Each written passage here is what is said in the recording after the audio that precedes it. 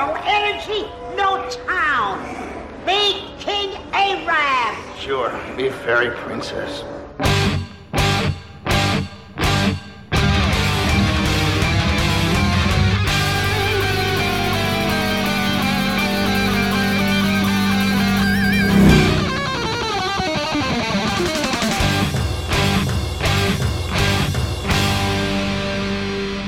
Welcome to the Mad Max Minute, where we try to disarm the booby traps in Mad Max Beyond Thunderdome 1 minute at a time. I'm Rick. And I'm Julia. And today we're talking about minute 20, which begins with Blackfinger thinking he's got a solution to the dynamite trap, and it ends with Max revealing his royal position within Fae society. So our dear Blackfinger, our new character from Monday's Minute, is wandering around the front of Max's vehicle, and he's thinking out loud to himself. And I love that we get an example of someone in this movie thinking out loud to himself, talking through a problem, because that's exactly what I do, and people always give me crap for it.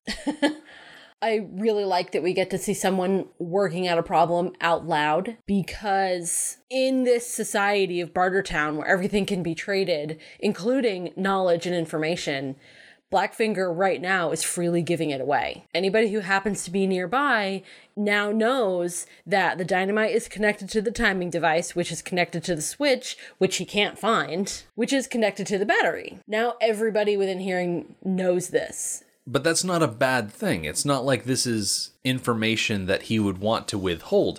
If anything, he would want to publicize that information so that if anyone is listening in, which there's a lot of people hanging around this situation, if someone has seen this type of situation before, it gives them the opportunity to pipe in and say, oh, that reminds me of a very similar situation I had, and this is how I dealt with it. True. Like, he's not dealing with a situation where secrecy is important. This is all of their livelihoods involved. Okay, I agree with you, but I also stand by what I said, because he had information about what he had figured out about how the dynamite was set up. And no matter what, information is a commodity, and it can be traded, and it can be purchased, and it can be sold. And he just gave it away for free, for better or worse. And I agree that it was for the better, because as we see by the end of this minute, Max overhears this and stops him. So it works out. But knowledge is still a commodity, and he gave it away for free. Okay. I mean, I'm not going to argue that information is not a commodity. I think I'm getting tripped up on the idea that this information would have value in this situation. Like, Master Blaster is not a combination of individuals who is going to entertain the idea of being held ransom for information. The Blackfinger is not in a position to turn around to Master Blaster and be like, oh, I've figured out how to disarm it. I want this. Because Blaster would walk over and wring his neck. Yes. But, okay, let's draw a parallel to another finger, to Littlefinger from Game of Thrones, who is the exact opposite type of person from Blackfinger. He never lets anything go for free. He would, from his point of view, from Littlefinger's point of view, from his scheming, manipulative point of view, would say, okay, I know this information. How can I go out of my way to make this information work for me? How can I make this gain me something? And Blackfinger just isn't like that. He doesn't think like that. Yeah. I kind of feel like we're at an apples and oranges situation now. It doesn't matter. Yeah. We'll press on. Yeah.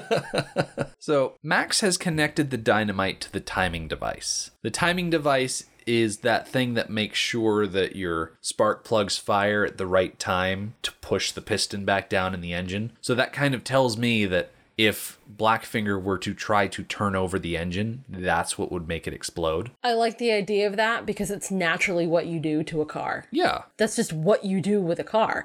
And it's also what Max wasn't doing. He wasn't running the engine. It was probably just a neutral and just rolling along. Mm-hmm. It's the kind of booby trap that Max doesn't have to worry about setting off because A, he doesn't have fuel, and B, he's never going to drive it because it's just going to get dragged around. The booby trap that he had in the Interceptor, where it was triggered by opening up the gas tanks, that was something he consciously had to disarm every time he found gasoline, or petrol, or whatever we're calling it nowadays. Guzzling, if you want to be obnoxious. But this protective measure is a lot more passive to Max's everyday use of this vehicle. I definitely feel like it's similar to the Interceptor, where he was targeting people specifically who were trying to steal his fuel.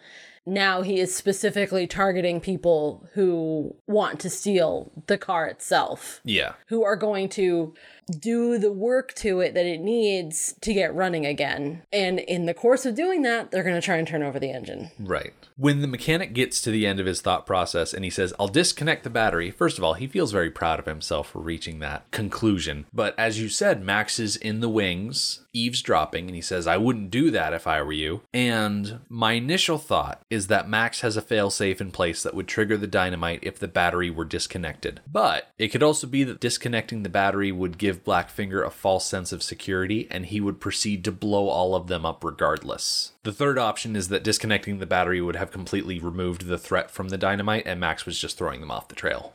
Well, I like the idea that disconnecting the battery would do the trick. And so Max was bluffing, I guess. Mm-hmm. I like that idea. It seems very Maxian. Yeah. There's a line from a movie that I keep thinking of, that I'm reminded of by the line, I wouldn't do that if I were you. And I can't quite put my finger on it. I'm pretty sure it's from Princess Bride. Oh, I wouldn't say such things if I were you. That's what. Like, you know how you get songs stuck in your head? Yep. I had that line stuck in my head. From Princess Bride. Say, get a line stuck in your head from Princess Bride? That never happens. No. You would almost say that such a thing is not able to be conceived. As I mentioned, Max has stepped out of the shadows and has delivered his I wouldn't do that if I were you. And everyone turns to look at him, and Master demands, who you? And Max steps forward and says, me, Max. I don't recall any recent instance of Max identifying himself by name, because in the first movie, it was always the other MFP officers or Jesse who were talking to him, calling him Max, and we knew that. In Road Warrior, there was that time where Pappagallo tried to convince Max to drive the tanker and follow them to Sunshine Coast, and he referred to him by name, even though I don't think Max actually introduced himself in that movie, but it might have been an off-camera thing. Yeah. But it's interesting to hear Max himself introduce himself. Other movies, you have to wait to the very end for something like that. Yeah, he does seem to give it up very freely. I'm trying to derive some kind of meaning from that, but I'm not. Okay. I just found it interesting and rather out of the ordinary, so it is what it is. Yeah. Anyway, we get a nice close-up on Master as he calls Max smart, and Max responds to that compliment by just pointing out, that's my vehicle. This is not the last time that Max is going to say that phrase to Master.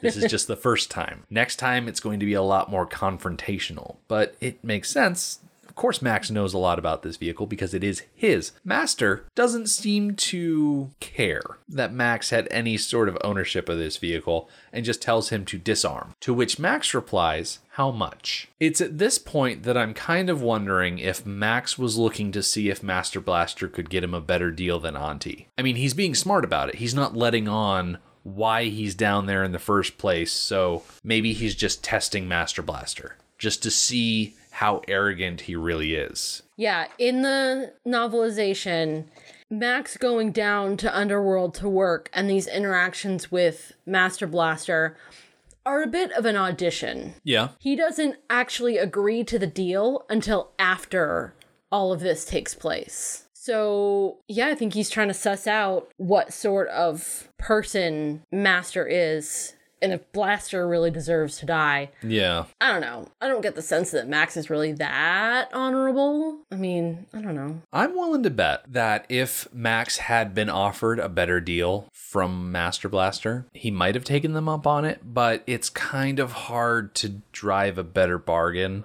than the one that Auntie was going to give him. I doubt that Master would have been able to meet that same deal. Right, because Master can't give him more than the value of the vehicle, because that just doesn't make any sense. Right. But Auntie is offering him way more than the value of just the vehicle. She's offering him the value of the vehicle and the camels and all the stuff that was in it. And especially if Master doesn't know that he's in competition for Max's attentions, then there's just no way that he can keep up with Auntie. And Max definitely would not let on that he's gotten an offer from another party. Like, that's not how he is. He's smarter than that.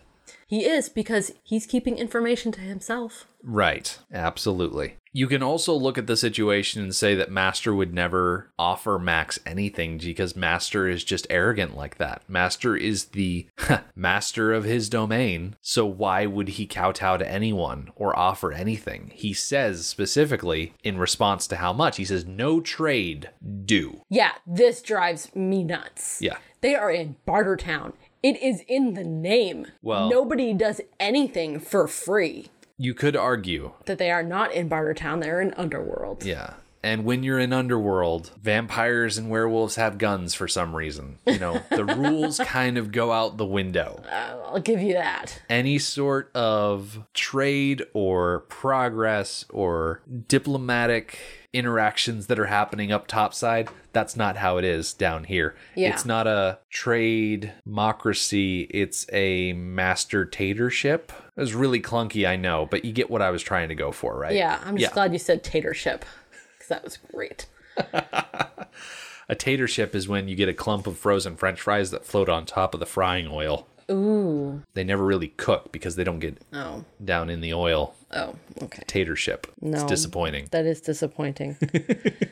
I think this is another signifier that Master has no respect or gives any value to Auntie. Oh, yeah. I agree. Her half of the world that is Bartertown, he doesn't value it. He doesn't value its policies and the way that it's run, that the system is based on trade. Well, you're right, not down here. And he does not care about up there. Max is not impressed by Master's posturing, and so he turns to walk away. He turns his back on Master Blaster, which is not something that people do to Master, and so he takes his little fist and he bangs on Blaster's helmet and he yells, "Fetch!" It's like he's really got to stop trying to make fetch happen. It's not going to happen.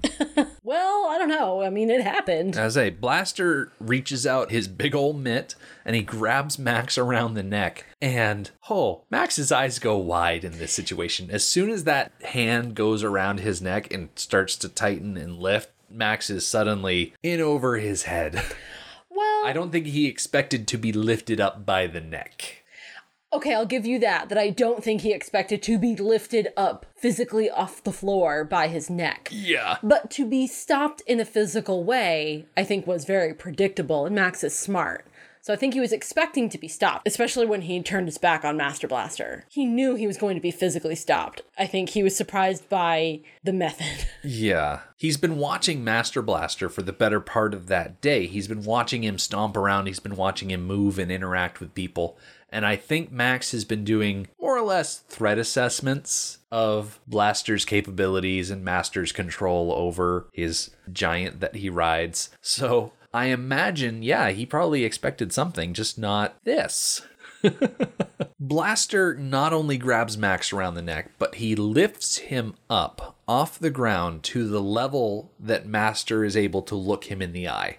I love this. Blaster is 6'8", according to the information I found about the actor. That's 2.07 meters. Max is only 5'10", 1.77 meters for metric people. And Blaster has not only raised Max up to Blaster's regular height, but higher than that. Yeah. So he's got to be at least a good foot or 30 centimeters off the ground. Yeah, that sounds about right. We get this fantastic shot of Max's muddy, gross boots. Oh, I love that you think it's mud. Well, it's, Yeah. it's mud-like. We know what it is. Yeah. And you're right, it's about a foot up off the ground. I think they did a pretty good job of being accurate about how high off the ground he was. The imagery is reminiscent of A New Hope, where Vader takes the rebel leader and he force chokes him and lifts him up off the ground. Oh, yeah. And you we get to a see those shot. Little boots kind of Yes. kicking. Yes. I completely forgot about that. Yes. And I love it. I love that Max isn't kicking wildly. He's just kind of hanging there. Right. He's being smart about it. Well, no, he's about to be very stupid about it. But he's handling himself, Right. which we know Max is really good at handling himself in life and death situations. Yeah. And in fact, in this movie, I think his best moments have been when he's in mortal peril. Yeah. That's when he's the snarkiest, when the visuals are the best. This movie so far has been the best when Max is in serious trouble. Yeah, I dare say that Mel Gibson's performance in this movie specifically gives Max the most amount of character. Yeah, I agree. And when I say character, that's kind of combining personality and action and everything like that together into one package. I think upon casual viewing, I think that's very true. But we are no longer casual viewers, and we will never get to watch these movies casually again. Are you going to say that Max is better portrayed in the first movie? I'm not going to say better. I'm going to say that he also has plenty of character in the other two movies. Mm-hmm. It's very much more subtle in the first two movies, the first one especially. But there's still, if you look closely at it and if you watch it slow like us and if you analyze it like us, you see how much character development there is in the first movie and the second movie. And this one too, this one's just a little bit more out there about it. I'm starting to think that of the three Maxes we've seen, first movie Max, Road Warrior Max, and Thunderdome Max, Thunderdome Max might be my favorite one because he has these quippy little lines that he throws in every so often. Which he's about to have a fantastic conversation. Yeah. So Max has been raised up by Blaster. We had a little Josh Groban moment.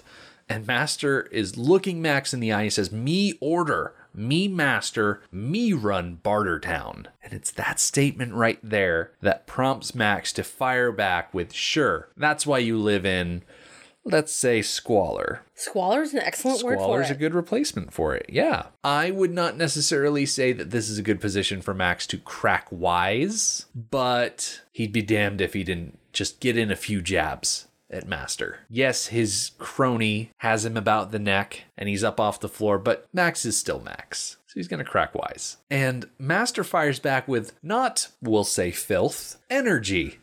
And Max gets a little Shakespearean on us because, you know, a rose by any other name would still smell as sweet, and therefore the opposite must also be true because Max says, "Call it what you will, it still smells like refuse," we'll say, to me.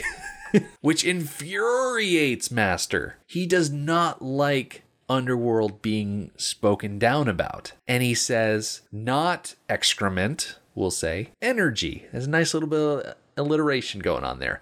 And he says, no energy, no town.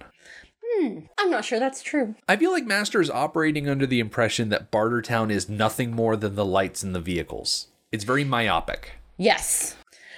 I think Bartertown has a specific draw because it has electricity. Yeah, it's a very attractive feature. Yes, but if it didn't have electricity, if all it had was a reputation for fair trade and the reputation of law and the Thunderdome, none of those things require electricity. Right. They can all function without Underworld. One of the biggest things about Bartertown is that it is a place where you can go with your goods and be assured that you're not going to be robbed in the middle of the night because there's guards all over the place. Yeah. There are people watching your back professionally, yes, so to speak. And as long as you come to trade equitably, you're more or less going to be treated equitably. Now, granted, we haven't gotten into the idea of how Thunderdome operates. That's going to be later on. I think it's going to be like a week or two before we get back to that point. I mean, there are going to be ways that you can exploit the rules of Bartertown to be unfair to other people. But considering that the wasteland is lawless and dangerous, the fact that Bartertown offers some sort of security is a huge plus. And yeah, if all the lights go out, it would be a blow to the infrastructure. But Auntie's going to say herself later on in this movie, we will rebuild. It's one of those things where they can bounce back from the loss of energy. Yes. I mean, society already did it. They've already bounced back once. Exactly. They'll do it again. With or without electricity, Bartertown can be Bartertown. Mm-hmm. Bartertown can be Bartertown without Underworld, but can Underworld be Underworld without Bartertown?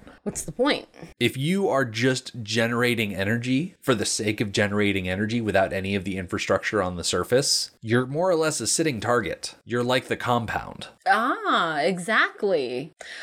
Oh, I really like that. We talked a lot about what ifs with the compound. What if they had struck a deal for protection and all of these kinds of things with the gang? Well, they would have turned into something like Bartertown. Mm-hmm. Probably not based on equitable trade. Right. But it would have been an energy plant partnering with a group of people for mutual benefit. I imagine And they would have ended up like this. that if Papagallo and Humongous had struck a deal, it probably would have turned more into the Gastown Citadel partnership from Fury Road. Mm-hmm. Where Humongous would have fallen into the Immortan Joe role and Papagallo would have fallen into the People Eater role. Yeah. And they would have worked together like that, where one was more or less independent of the other, but also at the same time somewhat subservient type of thing, owing allegiance and whatnot. But that's a whole entire other thing. I'm looking forward to the gap between this movie and Fury Road because we went out and we spent the money on those Vertigo comics and I read them all in one night.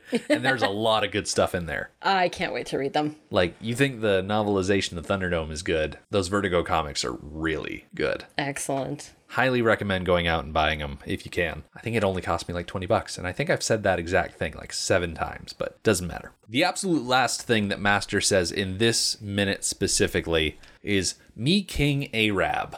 And that's just a funny little line. I feel like it's a callback to the Ayatollah of Rock and Rolla. This reference to the Arab countries being so energy rich and therefore powerful. Yeah, I think it really is that simple. I think he's referring back to old society and the reputation that the Middle East had for exactly being rich in oil. And I guess he aspires to that, which I certainly can't blame him because the people who rule over those countries and who rule over the oil fields, they're very, very wealthy people. Yeah. They're very powerful people. They live in absolute luxury. They're some of the richest people on the planet. So if you have the skill and the commodity of energy, why can't that be you? Mm-hmm. Max is not impressed with that statement, however. And he fires back with, "Sure, me fairy princess." He's just poking the bear, and he's doing it on purpose. He wants to see what Blaster can do. Yeah.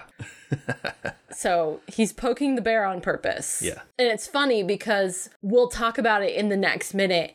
He's poking the bear, trying to find out what Blaster can do. He finds nothing out about what Blaster can do right now. He finds a lot about what Master can do. I would argue that Max is finding out a lot of information about how on a leash Blaster is. Blaster doesn't do anything unless Master wants him to do it. Yes. So if Max can get Blaster into a situation where Blaster starts operating on his own, Right. that would allow him to uncover some more information. Going back to that statement, "Sure, me fairy princess," I feel like Max being secretly a fairy princess would explain his longevity in the series, how he can suddenly just get younger and still be the same character and have other people around him that are supposedly his same knowledge base, like first generation Wastelander, but he's so much younger than them. So I don't know, maybe there's some like pixie dust involved. So you think he's more of a Tinkerbell to the Waiting Ones rather than their Peter Pan? Possibly. Okay. Possibly. I mean, he certainly doesn't dress like Tinkerbell in Hook or at the Disney movies.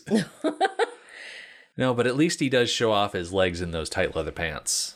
Yes. Not in the same way that Julia Roberts does. I mean, that's a whole other thing. I'm getting into the Weekend show. I'm letting it bleed over too much. By the way, we have a Weekend show.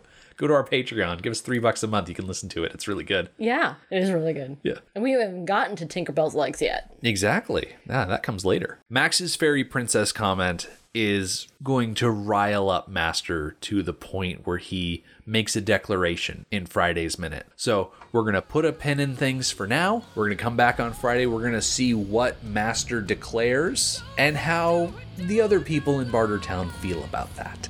The Mad Max Minute podcast is a fan project by Rick and Julia Ingham. The Mad Max franchise was created by George Miller and Byron Kennedy, is presented by Kennedy Miller Mitchell Productions, and distributed by Warner Brothers. Mad Max Minute is produced and edited by Rick Ingham. Our opening music is Verdi's Dies Irae by Daniel Batista of danielbatista.com, and our outro music is We Don't Need Another Hero by MilitiaVox of militiavox.com. Our home on the internet is madmaxminute.com. You can follow us on Twitter at madmaxminute, like us on Facebook by searching for Mad Max Minute, and join our Facebook listener group, Mad Max Minute Beyond Microphone. If you'd like to support the podcast, visit madmaxminute.com, where you can check out our TeePublic storefront by clicking the store link, join our Patreon by clicking the support link, or make a one-time donation by clicking the donate link.